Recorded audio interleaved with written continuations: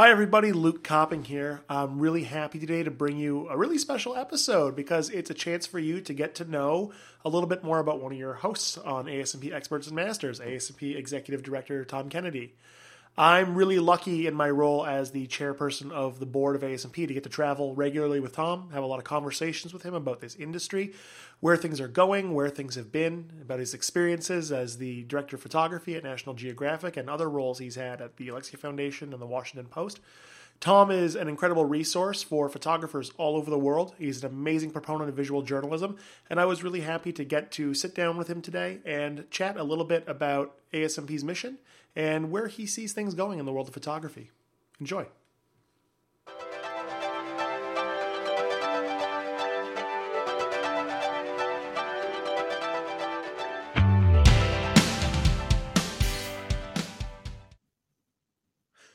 Hi, everybody. Welcome to a special episode of ASMP Experts and Masters. I'm Luke Copping, and today I'm going to be sitting down with my co-host from some of our live events, Tom Kennedy. Tom is the executive director of the American Society of Media Photographers.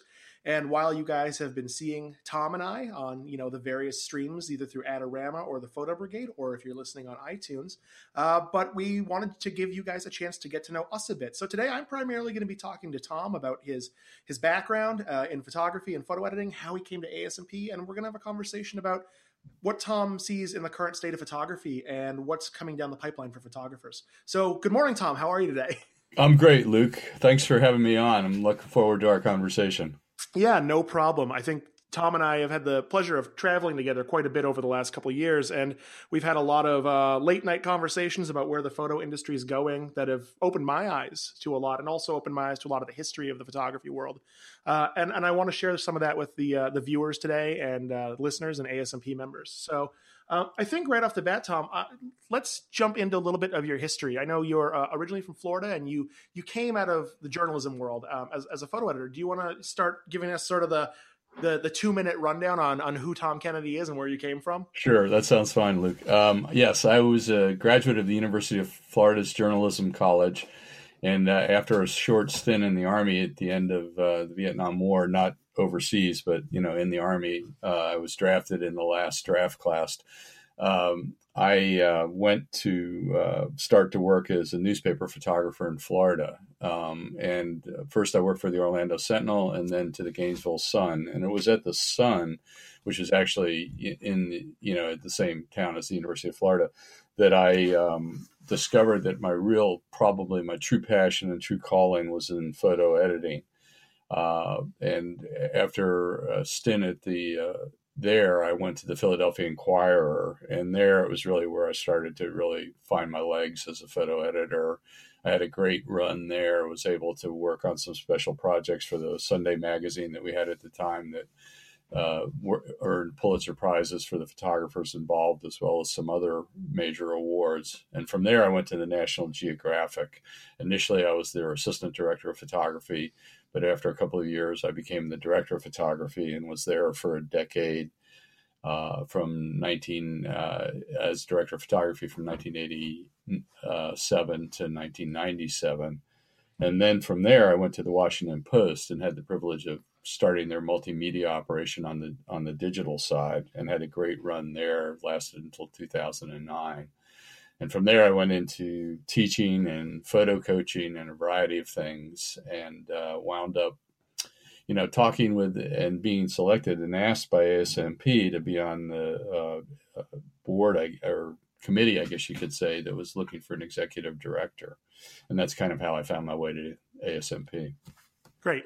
So stepping back a little bit, your time with Nat Geo, for a lot of our industries is really interesting because you had a lot of longevity at the Geographic. And I know me and you have talked about this before, but I'm sure our listeners would love to hear some of, the photographers that you built relationships with during your time there and that you worked with that are sort of living legends today. Who were some of the big names that you worked with back then? Oh, gosh, there were so many. It's really hard to almost single anybody out. I was really privileged to work with some of the best in the business at the time. There are people like Jody Cobb, Gerd Ludwig, David Allen Harvey, Bill Allard, Sam Abel, Jim Brandenburg, Annie Griffiths, Karen Kazmowski, Lynn Johnson, so many, Reza.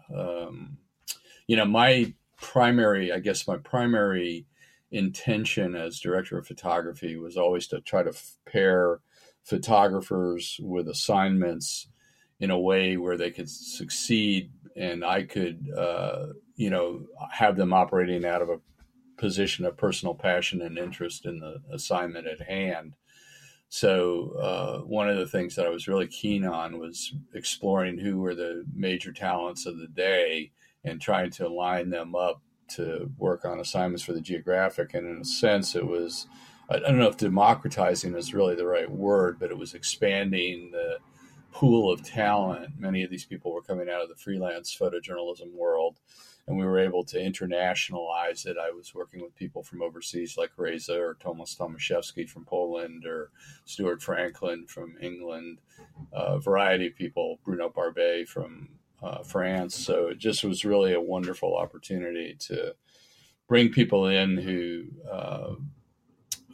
might not immediately be thought of as National Geographic, quote unquote, photographers, but who really contributed to enlarging sort of the aesthetic vision of the magazine and making it a very interesting mix. Well, in the change of that aesthetic vision, I mean, you certainly did bring in people who many traditionalists within the Geographic might have considered outsiders that a lot of people see as kind of breathing new aesthetic life into the magazine. During your tenure, what were the changes you saw in the Geographic from when you started to when you exited your role? I mean, was there a culture shift that happened while you were there?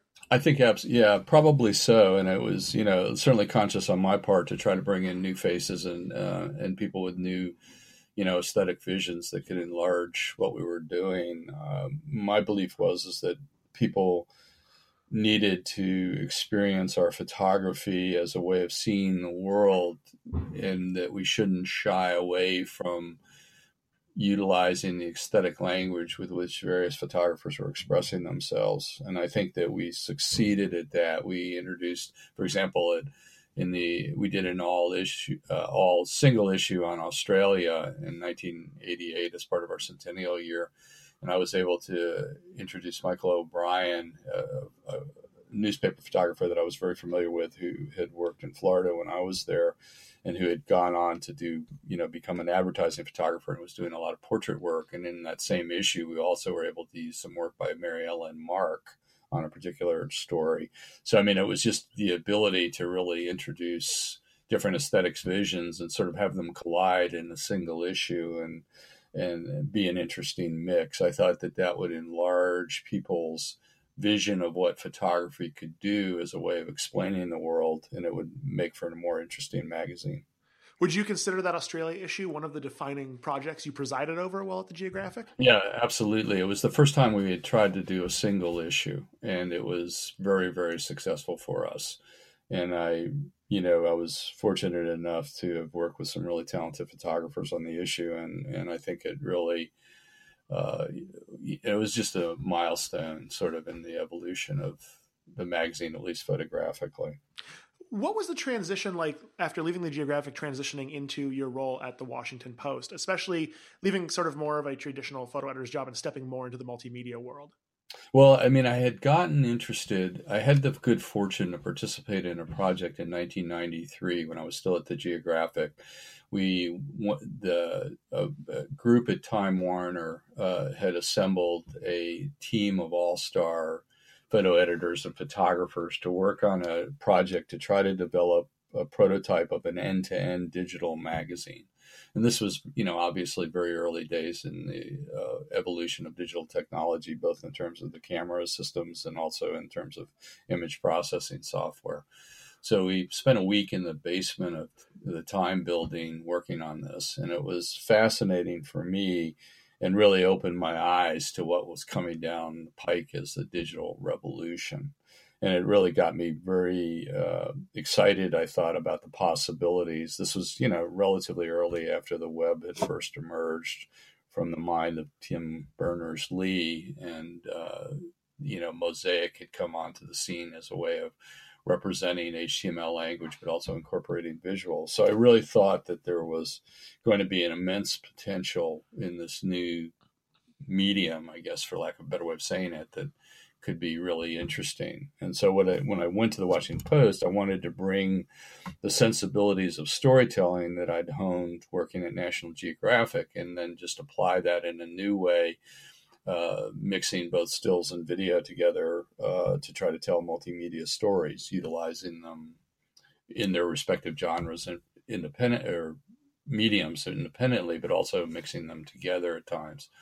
And I was fortunate enough to, in the early days, to have not only financial support for what we were trying to do, but also to have very much creative freedom afforded me by the leadership of the Washington Post digital operation at the time. And it was just really, it was the perfect storm of possibility that really fueled my own creativity and gave me, a great way of working with the people that I'd brought on as to be part of my team. Do you think that the kind of starting change in format that you worked on there with the emergence of multimedia, do you think that it had an effect or changed the way that journalists told stories or thought about how they approached their stories, coming from a purely print world previous to that?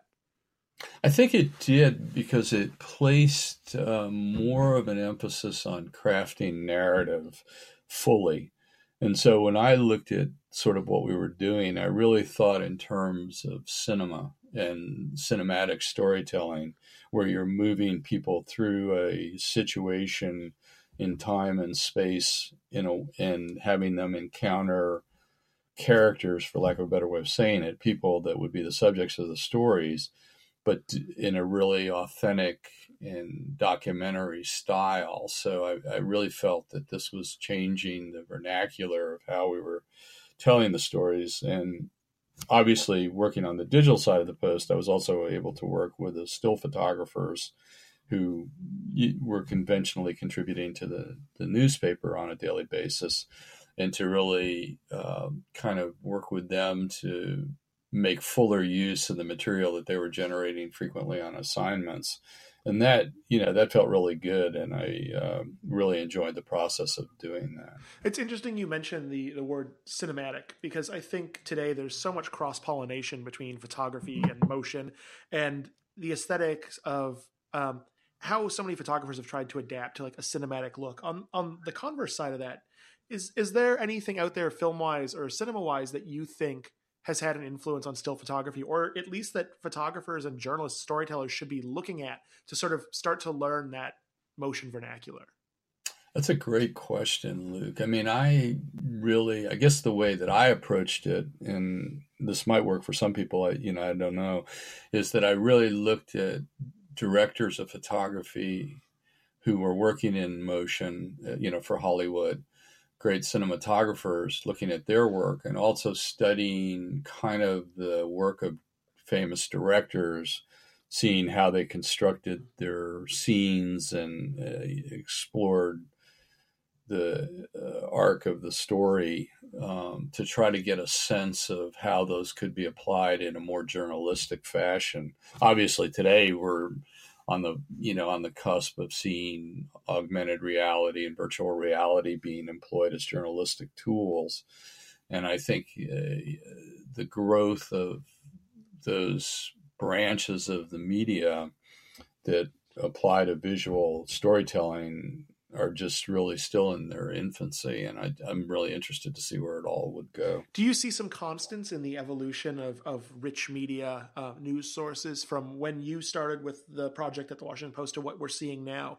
Like you mentioned with augmented reality, but also with tablet-based and digital edition magazines that are mixing still in motion. Even the way type is presented these days has an element of digital motion to it in many cases. Do you see some consistency between what you started with and where we're going? I don't know if I'd use the word consistency. I would say that I see some evolution and deeper execution of creativity going on. But at the same time, I've also been kind of perplexed that I think in the newspaper space, at least, this kind of work has really stalled out at most places other than the New York Times, perhaps the Washington Post, and maybe the LA Times. I mean, there just doesn't seem to be, I just see a hollowing out of newspapers. And it's taking a step back, going all the way back to the beginning of my career. I always felt that the visual teams in most newsrooms were the minority group. And we were operating within the construct of a larger culture where the political power within the newsroom and the emphasis of focus tended to be on the writing rather than on the visuals. Visuals were presented almost as acts of illustration rather than as mediums that could tell stories in their own right fully. I was fortunate at the Gainesville Sun to have an editor who believed in the power of the visual storytelling that we were trying to articulate, and who really, again, gave me free rein to explore the medium within the construct of a newspaper. So it kind of is an exception to the rule, but I guess I've been disappointed that the evolution hasn't come further faster. In that I kind of envisioned in the 90s that there would be teams emerging that would be almost like the teams that emerged in Hollywood in the early part of the 20th century, where there would be production companies that would be producing this kind of journalism and then offering it up for distribution either through their own means on the web or by offering it to existing mainstream media outlets, and that it would be more fully utilized. I mean, I remember looking back at CBS Sunday morning show and seeing how revolutionary that was in the context of broadcasting, because it was using sort of, I would say, more evolved visual technique and more interesting documentary storytelling as part of their mix.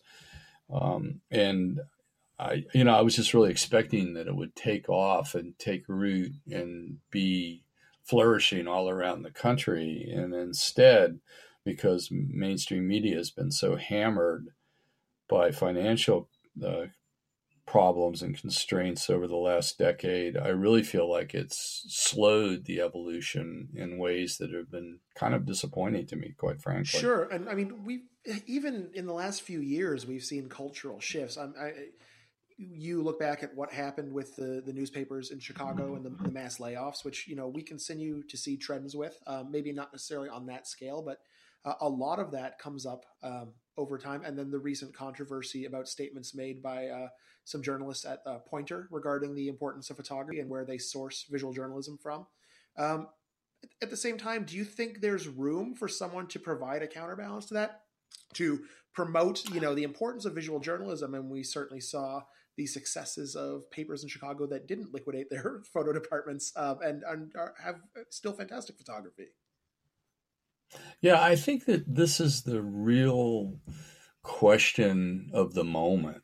I am absolutely astounded at the gutting of some of the photo staffs that continues as a result of intense pressure to generate profit among some of the existing mainstream newspapers at sort of, I would say, that characterizes the mid-market levels, the Dallases, the Denvers, the Bay Area papers, etc. And it seems to me it's very ironic that at a time when visual language is utilized by the public to express aspects of their life on a daily basis, if you think about Facebook or Instagram or some of the other platforms, YouTube, that these mainstream media's outlets are gutting areas that the public is clearly validating by their own amateur work. And it's the disconnect to me is mind blowing. And I just honestly don't get it. Do you think it leaves a space open, maybe on the converse, we're always looking for the good and the bad, but do you think that this leaves a space open or the possibility of emergence of a model of almost cooperative type agencies, something similar to the idea behind Seven, but on a less centralized and more distributed scale for photographers who may have been laid off from these papers to sort of form their own photo collectives thematically? I mean, that would certainly be, you're asking a really great question there, and it would certainly be my instinct to try to engineer that. I mean, I look at Brian Storm's company, Media Storm, as an example of a operation that really tried to has tried to utilize fully the aspects of storytelling that multimedia affords, and it has been quite successful as a company. And Brian's done a great job of acting as an evangelist for the industry. And I think he and I both have had conversations where we said we really expected the kind of effort that he was mounting to be taking hold, and more, as I said, more of these to emerge. I think the challenge is creating signal amidst the noise of the internet, finding an audience that can be monetized, and then, finding corporate brands or other entities that would want to take advantage of the audience that's being built. And it's a massive, as with most media, it's kind of a chicken and egg problem that has to get worked through always. But I would hope that, I guess I keep rooting for someone with vision and deep pockets, much like Ted Turner starting CNN back in the day, that someone would step up and say, hey, there's an open blue ocean space here that we could really take advantage of if we rolled up the talents of people who are now being pushed out of the mainstream media organizations, and really have that be the basis for building something else. So turning from the kind of the macro view of that to the micro, do you think there is opportunities almost on a local level for smaller grassroots groups like that to exist within the ecosystem of a single city? I think it depends. I think it would depend. I mean, that's another great question, Luke. I think it would depend on whether or not they are tackling issues and covering their communities in a way that really meets the needs of the public in those areas. And the signal is so strong that people in the community would be inclined to support them because they recognize that there's a value occurring as a result of the efforts involved. I think that's always the challenge, right? To persuade people that you're worth paying into because of the nature of the work that you're doing and the quality of it.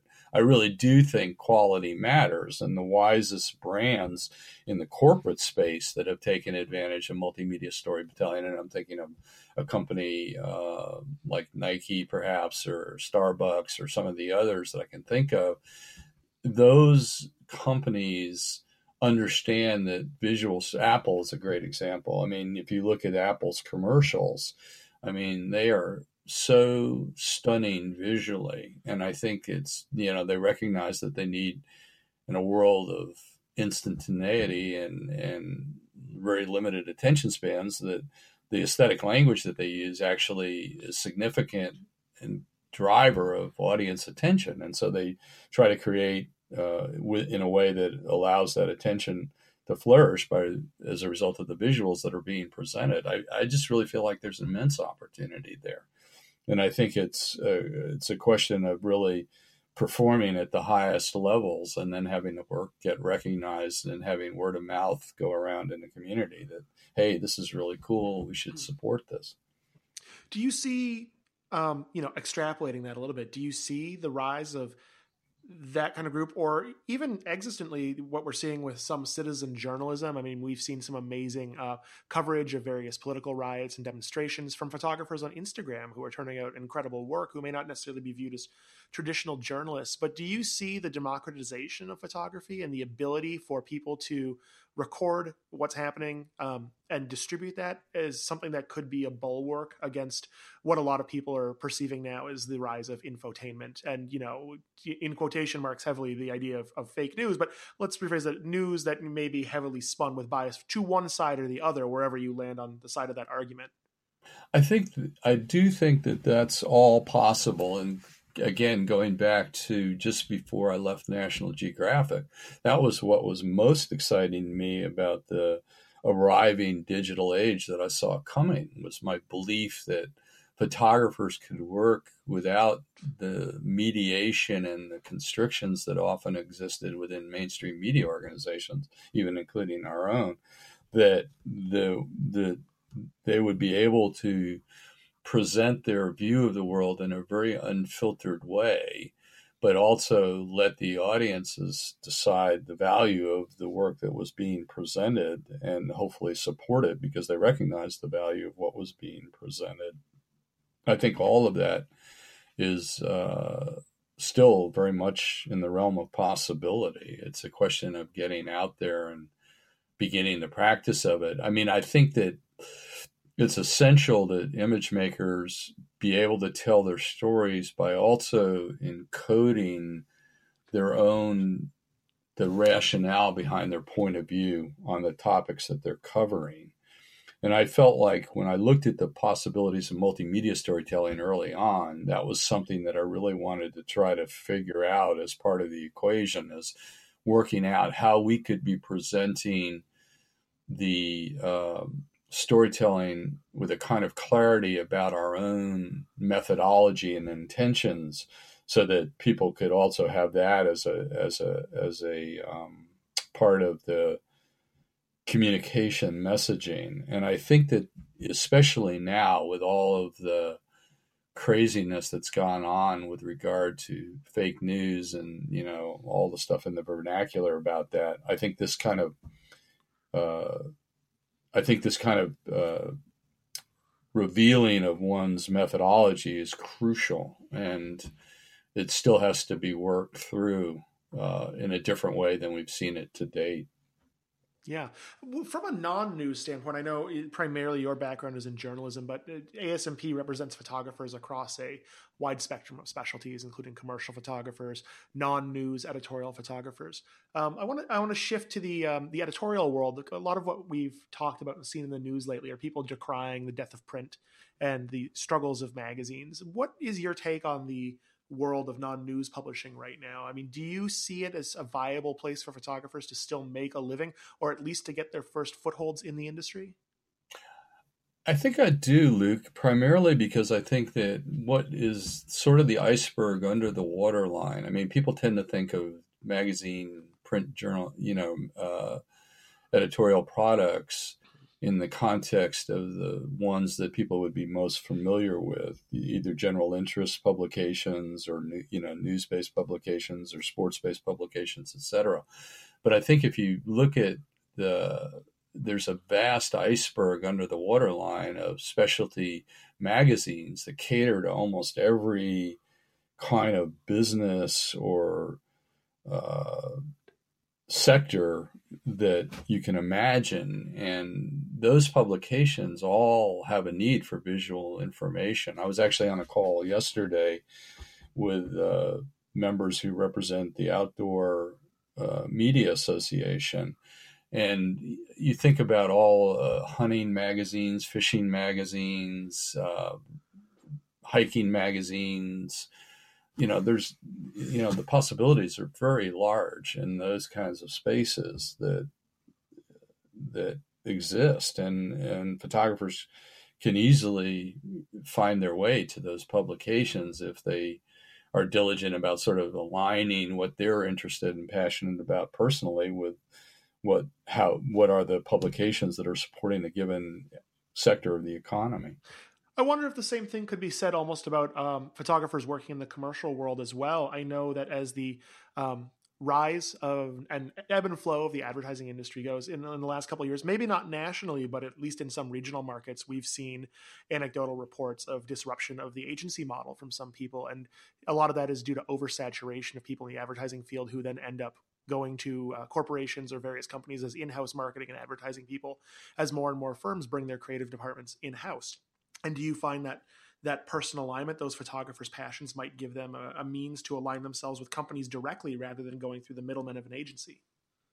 I think that is a distinct possibility, particularly if you consider that a lot of these companies and brands are looking for people who bring an audience already with them. So to that extent, photographers who, for example, and that was really the substance of my conversation yesterday with my two colleagues from that Outdoor Media Association, was talking about how companies are seeking to utilize photographers who have built up strong followings based on their execution in a given area. And I would think that trend is only going to accelerate, at least in the short run, and that that confers great opportunity. It's an interesting point you bring up, because a conversation I've had with numerous members and other photographers over the years, the idea of the audience-driven platform and how it's viewed by other photographers. We've seen, in some cases, celebrities with mass followings landing large campaigns regardless of their skill level as a photographer. And I think that's one side of the equation. But I also think that there is a distinct rejection of certain aesthetics by photographers who may view themselves as working within one distinct genre or one certain idiom. Do you think that the rise of phone photography, or should I say like even lo-fi photography, as a viable aesthetic in marketing and advertising and news has created a backlash amongst some traditional photographers who view it as an exercise of craft? They're searching for perfection in their images, whereas marketers and their potential clients are predominantly concerned with authenticity right now.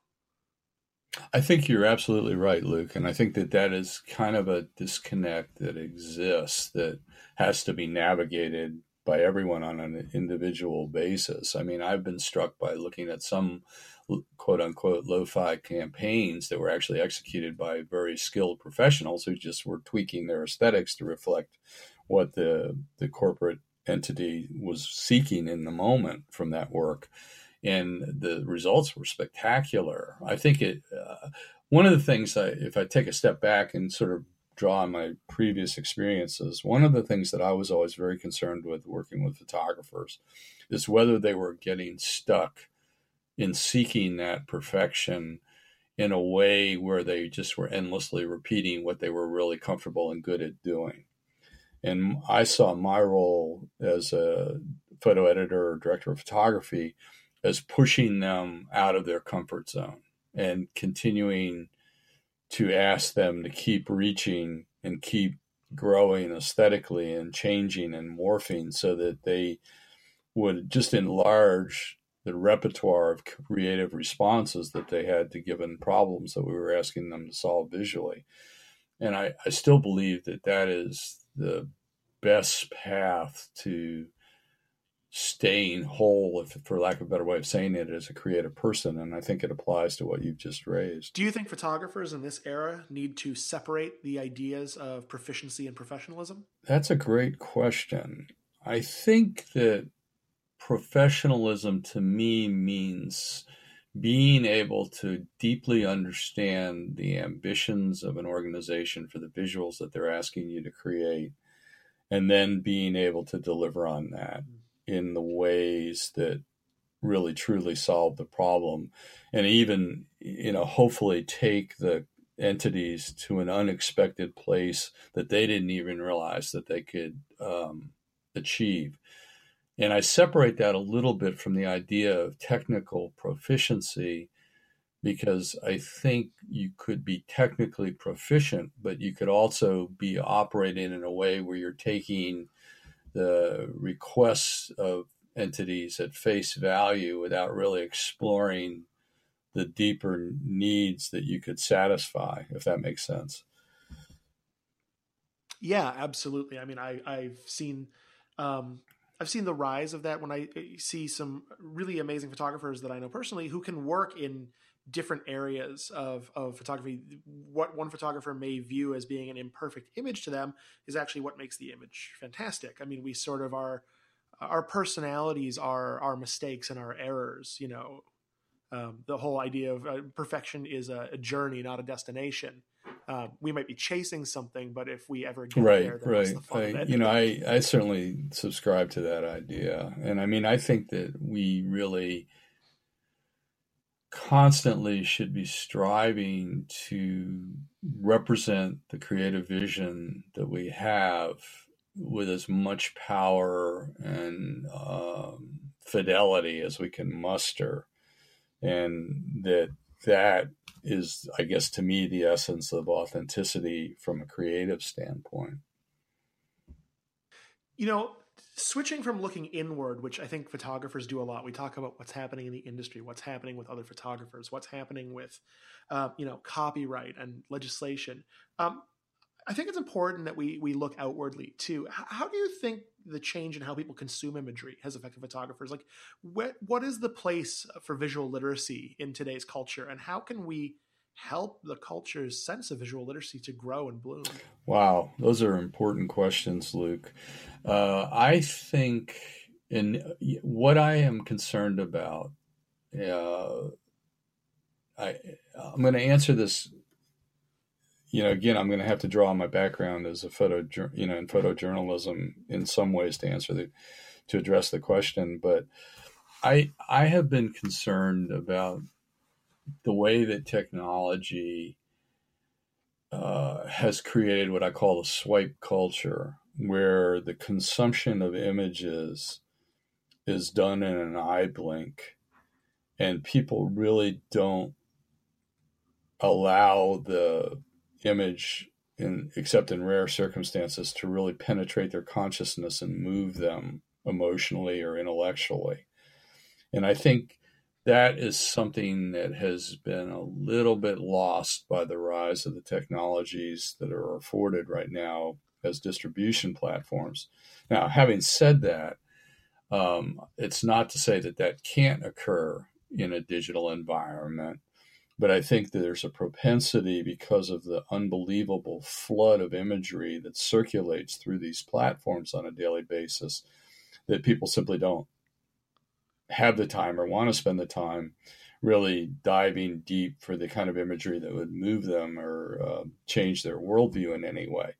And I think that's the beauty of print. That's the beauty of books. That's the beauty of longer form storytelling in video form, is that you're creating a different kind of sensory impression that really sticks with people. Another way of looking at that question is that it really ramps up the need to have an A game that you're bringing constantly to the party, because if your images are going to stand out from that flood and stop people, which is obviously what I think brands are really looking for in their request of photographers, you're going to have to really be bringing something powerful to the party and in the aesthetic sense. And to me, those requirements are essential in the landscape that we're in. Yeah, I agree. I mean, this is a new ground for a lot of us.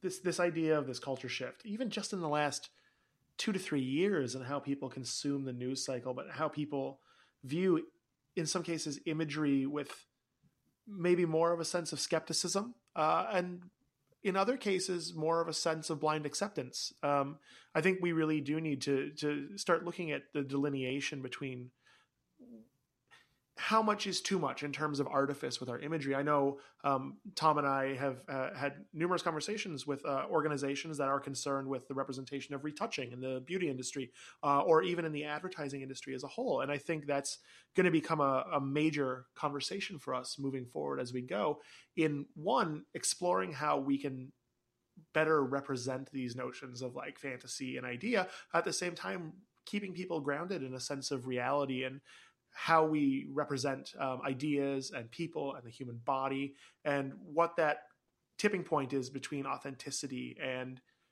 sort of more fantastical creativity. I agree. And I think that, I'm certainly looking at technological developments that enable the sort of the falsification of images as a creation of fantasy in a way that will make them appear to be real and indistinguishable in some ways from it's just amazing, thinking about the new video editing technology that's coming on stream, where you can insert audio clips and make it appear as though the person is speaking the words, and they would never have uttered those words just by the tools that are available for that now. And that, to me, is very scary.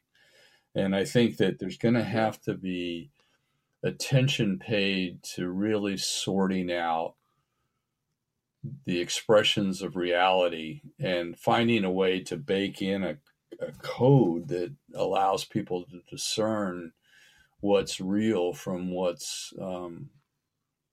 completely false and intended to be either satire or fantasy or fiction in any case. I think intention is the real key word there. It certainly is easier to do through technological means now, but I think this has existed in the analog world as well, and we've seen it in the last couple of years with the number of major awards and contest prizes revoked from various journalists. I mean, even as recently as last week, with a case of a photographer staging an image with a taxidermied animal that won an award, and that sort of misrepresentation of what an image is. It's dangerous in some ways because I think it contributes to a misunderstanding of the realities of the world. And I mean, I'm fine with the use of fiction where it's appropriate, but I think that we have to be able to now enable audiences to really distinguish the two clearly and make their own judgments about what they're valuing because they are able to discern it clearly.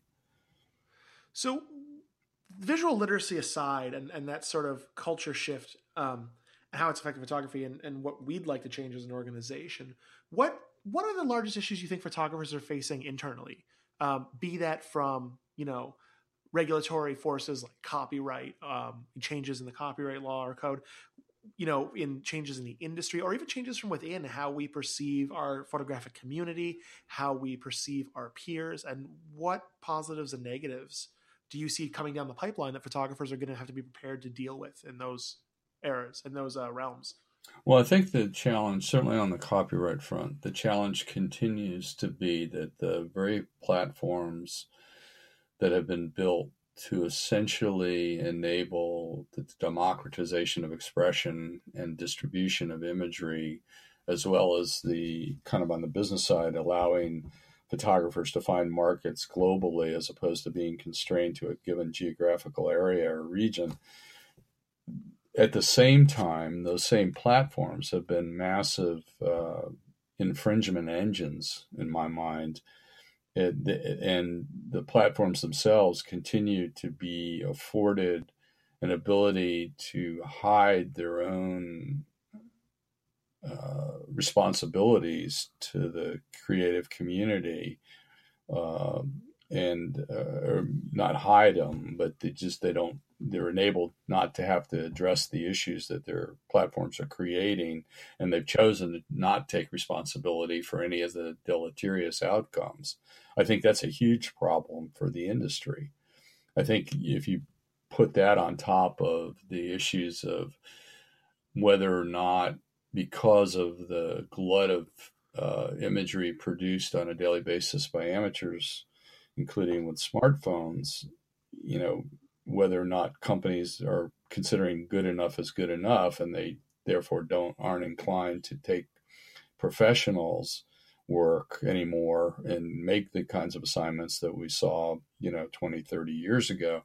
That's another set of issues that are going to have to be navigated. And finally, what I see happening, interestingly, is the effect of AI and robotics on vision systems that may really be influential in the future for a variety of different modalities of communication. For example, I'm thinking about how they might be applied to sports photography or news photography.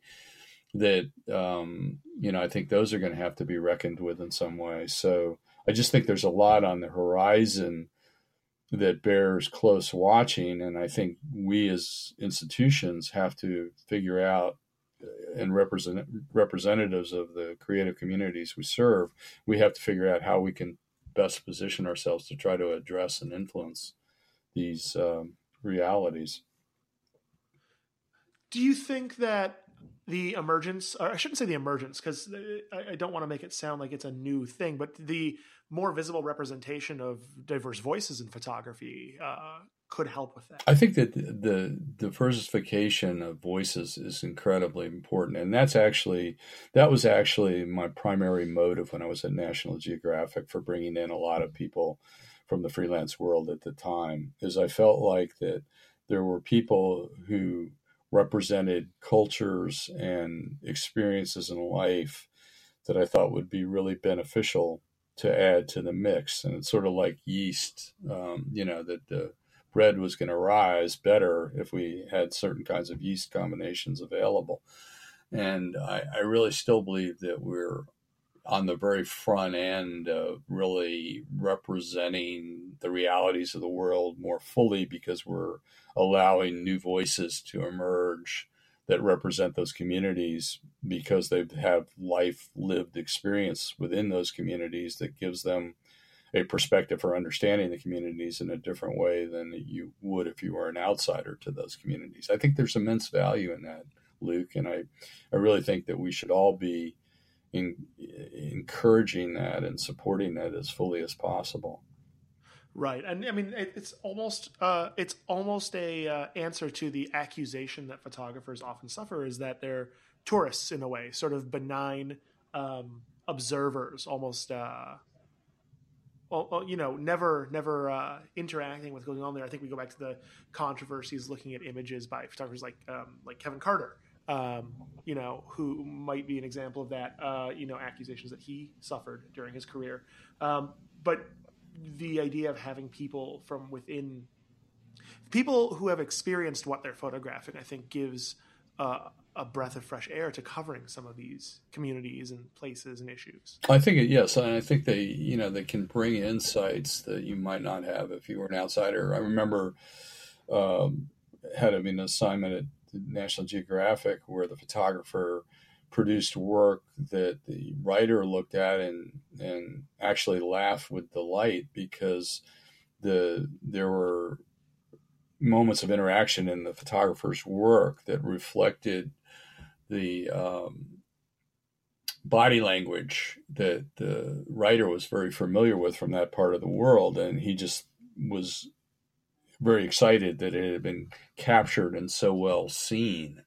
And I think those are the kinds of subtleties that are more fully revealed. And ideally, the work is showcasing kind of the specifics maybe of the moment, but it's also connecting to deeper truths about the human condition that can also be discerned when one looks at the work critically and carefully. Are you hopeful of seeing the rise of more groups and collectives like Diversify Photo? I think I am, but I think that they need support to flourish. And I think it's a matter of helping spread the word and find the vehicles of support that can allow that kind of, allow those groups to flourish more fully and come to the mainstream in a more full way, whatever the mainstream really is at this point. I mean, I think that's another open question, because what I see happening, and certainly this seems to be the trend of the last decade, is the fragmentation of media and the splintering into a million pieces. And therefore it makes it difficult for the media to serve creating coherent community views in a way. And I think that's another challenge that we inescapably are drawn into grappling with by virtue of the work that we do. Was this evolution something that, going back to like you stepping into your role as the executive director of ASMP, were these issues the kind of things you thought you'd ever have to deal with as the executive director of a trade association for photographers? I think we look so inwardly sometimes we forget that we're part of a larger visual culture. Absolutely. I mean, I think that I did expect to have to grapple with these. I would say that we're still, probably at least I'm personally on the front end of doing the grappling, but it's the kind of conversation that I think we absolutely have to be bringing to the fore now. And I have felt that our role in part is helping the public to understand and value the work of people who have spent their lives mastering craft and applying it in a particular way so that people can more fully understand the world that they're in. And I think that has to me, it's it's a calling that's motivated me through my entire career. And I would just hope that we could have the conversation with the public in a way that we begin to aid the creative community when there's such strong headwinds. Another thing that we haven't really discussed is I think again, and I'm not laying this burden entirely at the door of tech companies, but I think they certainly have contributed to this deliberately, is the idea that all culture that's found on the internet is expected to be free for the taking and utilized in a way where the creators of that work aren't compensated in any way, shape, or form. And I think that there's a tremendous amount of work that organizations like ours have to do to counter that orthodoxy, because it's very clear to me that if that is allowed to go to its logical ultimate conclusion, it would be very difficult for people to apply themselves in a way where they can dedicate themselves to mastering craft unless they're tremendously wealthy and don't have to worry about an income stream. And then again, that the idea of that terrifies me, because then that means that it's going to be, you're going to be restricting visual expression to very few people who would control what everybody else learns or discerns as a result of encountering that kind of, the images. It's a little frightening because in some ways I see it almost as a regression to the very earliest days of photography, when photography was considered a pastime of the wealthy.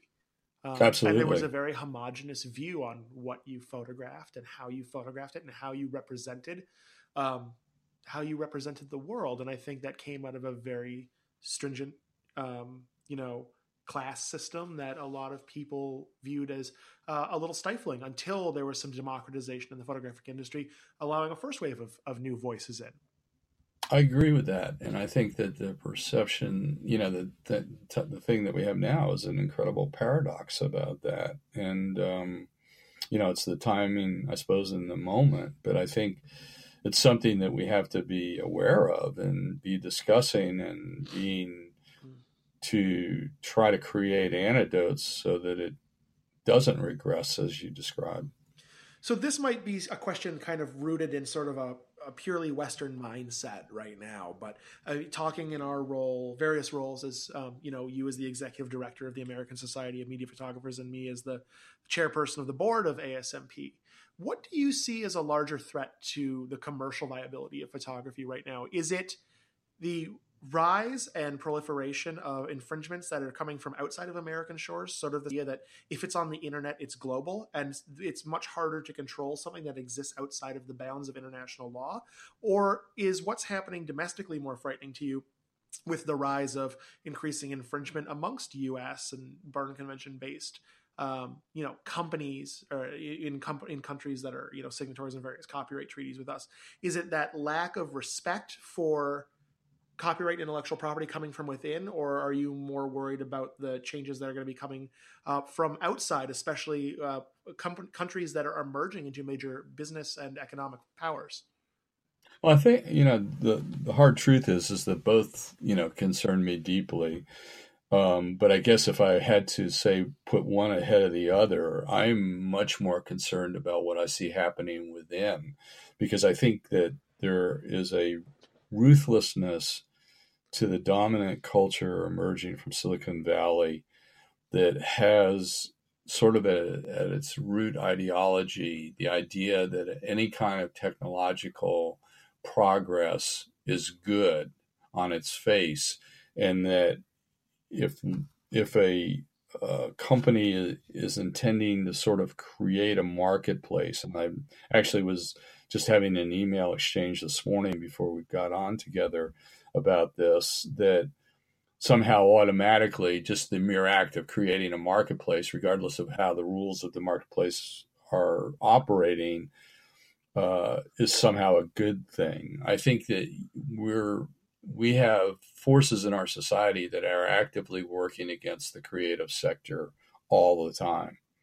And I think we are again in a minority position, I suppose, as a group or as a culture, notwithstanding the numbers of individual creators that exist. If you think of all forms of media that are out there, if you look at, certainly the conversations I've had with my peers and other trade associations that represent creators, is that everybody is basically saying the same story. The earning power of the professionals in those, or that are in the sectors that those organizations represent, have been diminished over the past 2 decades. So clearly something is going on that's adversely impacting creators, and I think we really need to take a strong stand at every turn to try to counter the sentiments that are being generated. I am deeply angry that some of these tech giants have built their fortunes on the backs of creators without really being willing to understand and meet any kind of social obligation to the creators whose work they've utilized. I just think that's outrageous and unconscionable and something to be resisted. What can we as photographers do about it? And when I say that, I don't just mean ASMP and what we do through advocacy. I mean, that's helpful and it's needed and it's positive, and you and the heads of various other creative associations like NPPA and PPFA do a great job with that. But I find that there's a lack of a movement in the photographic community itself. Almost that people are sort of waiting to see which way the wind blows rather than coalescing into like a unified voice. And how do we push back against this? I think this is a central question, and I would certainly agree that it's larger than our own advocacy efforts, good as those are. I believe the central thing is for photographers to be able to express clearly what they need to do their best work in any given circumstance, and to try to arrive at relationships with their clients that make clear that they are intending to work for the benefit of the clients as well as themselves. And if the clients help them to get the things that they need to be successful, both parties' interests are going to be much more well served in the long run. I think we have to be better about communicating what we need to be successful and why we're asking for some of the things that we are in the nature of the relationships that are kind of embodied in the contracts that are defining those relationships. Yeah. And I think we have to equip people to really be able to, photographers to express themselves, but then photographers have to be willing to really to not be afraid to express themselves and to make clear why. I mean, I certainly, on the other end of it, when I was working both at National Geographic and the Washington Post, I always wanted to know those factors. I wanted to understand what would make a difference. I wanted to be, it was my job to sort of be the, I don't know what you say, the ball joint that connected the organization and the individual freelance photographer in a way that I was pretty clear that I'd shaped the relationship so that both could get what they needed out of the relationship. And it seems to me that that's just smart business. And a lot of times I just see our constraints being applied in the relationship that have nothing to do with what's going to make something successful on either side, and that those have to be explored and knocked back, and people have to be willing to have the not the difficult conversations, just the honest conversations about what's necessary.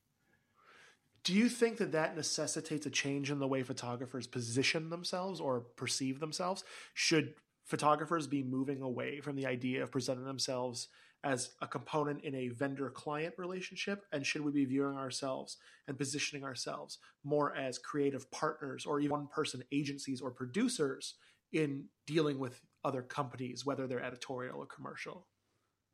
I think the latter for sure. I mean, I have felt for a very long time that um, the idea that one can take a stance as sort of an individual working across the table from a client is not as productive as being on the same side of the table. And I say that not suggesting that you have to give away everything to get that seat on that side of the table, but more that because you're clear about what you value in the relationship and how you think you can best be positioned to help the company achieve its goals from your work, that being seen as an indispensable creative partner is really the positioning that you need to achieve to be successful completely. Nice. So before we wrap up, I want to turn the discussion very quickly to ASMP itself. And we have a lot of listeners who are ASMP members, but we have a lot of listeners who are photographers who are not ASMP members or working internationally. Would you talk a little bit about your vision for ASMP and where you see it going in the future, how it can benefit photographers, not just those named photographers that are household names, but those everyday journeyman photographers working in their local markets? What is ASMP doing for them? What can ASMP be doing better for them? And what can they be doing to help support ASMP's advocacy mission?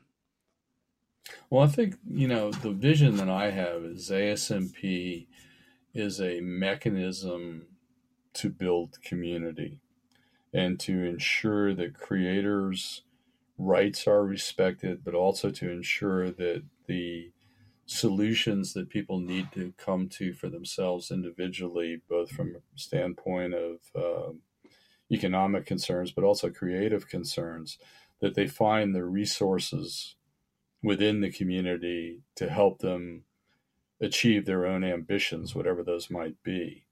And I really feel that that being a creative is often a very hard, and can be a lonely kind of business. And to the extent that you have peers that you can turn to for mutual support is a really good thing. And I think it aids and abets the creative process. So my hope for the organization is we would be that resource and we would be that leveraging point, that fulcrum for building the community that would allow that to be achieved. I think we do that in part by amassing experiences and reflecting experiences and using those experiences to build resources that people can fall back upon to help when they're, stuck on a particular issue or problem. But also I think it's a matter of having the human contact. I mean, technology is great in terms of it affording instantaneous connection across the globe at any point in time.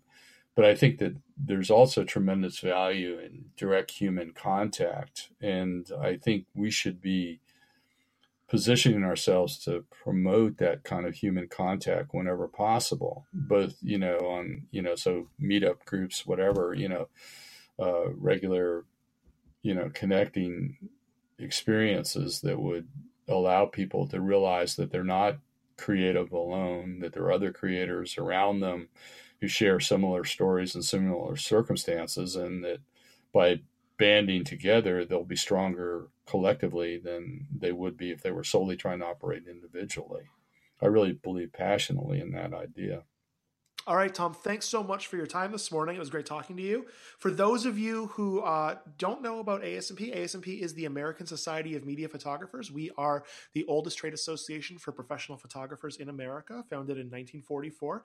You can find out more information about ASMP, what we do for professional photographers and creators, including educational opportunities, various media outlets like these podcasts and our live stream events at Adorama, New York City, and our amazing advocacy work that we do in Washington and in legal arenas to make sure that artists' rights and copyright are getting stronger for photographers and not being eroded. I'd like to thank Tom Kennedy for being with us this morning, and enjoy. Luke, it was my pleasure. Thanks for asking me to come on.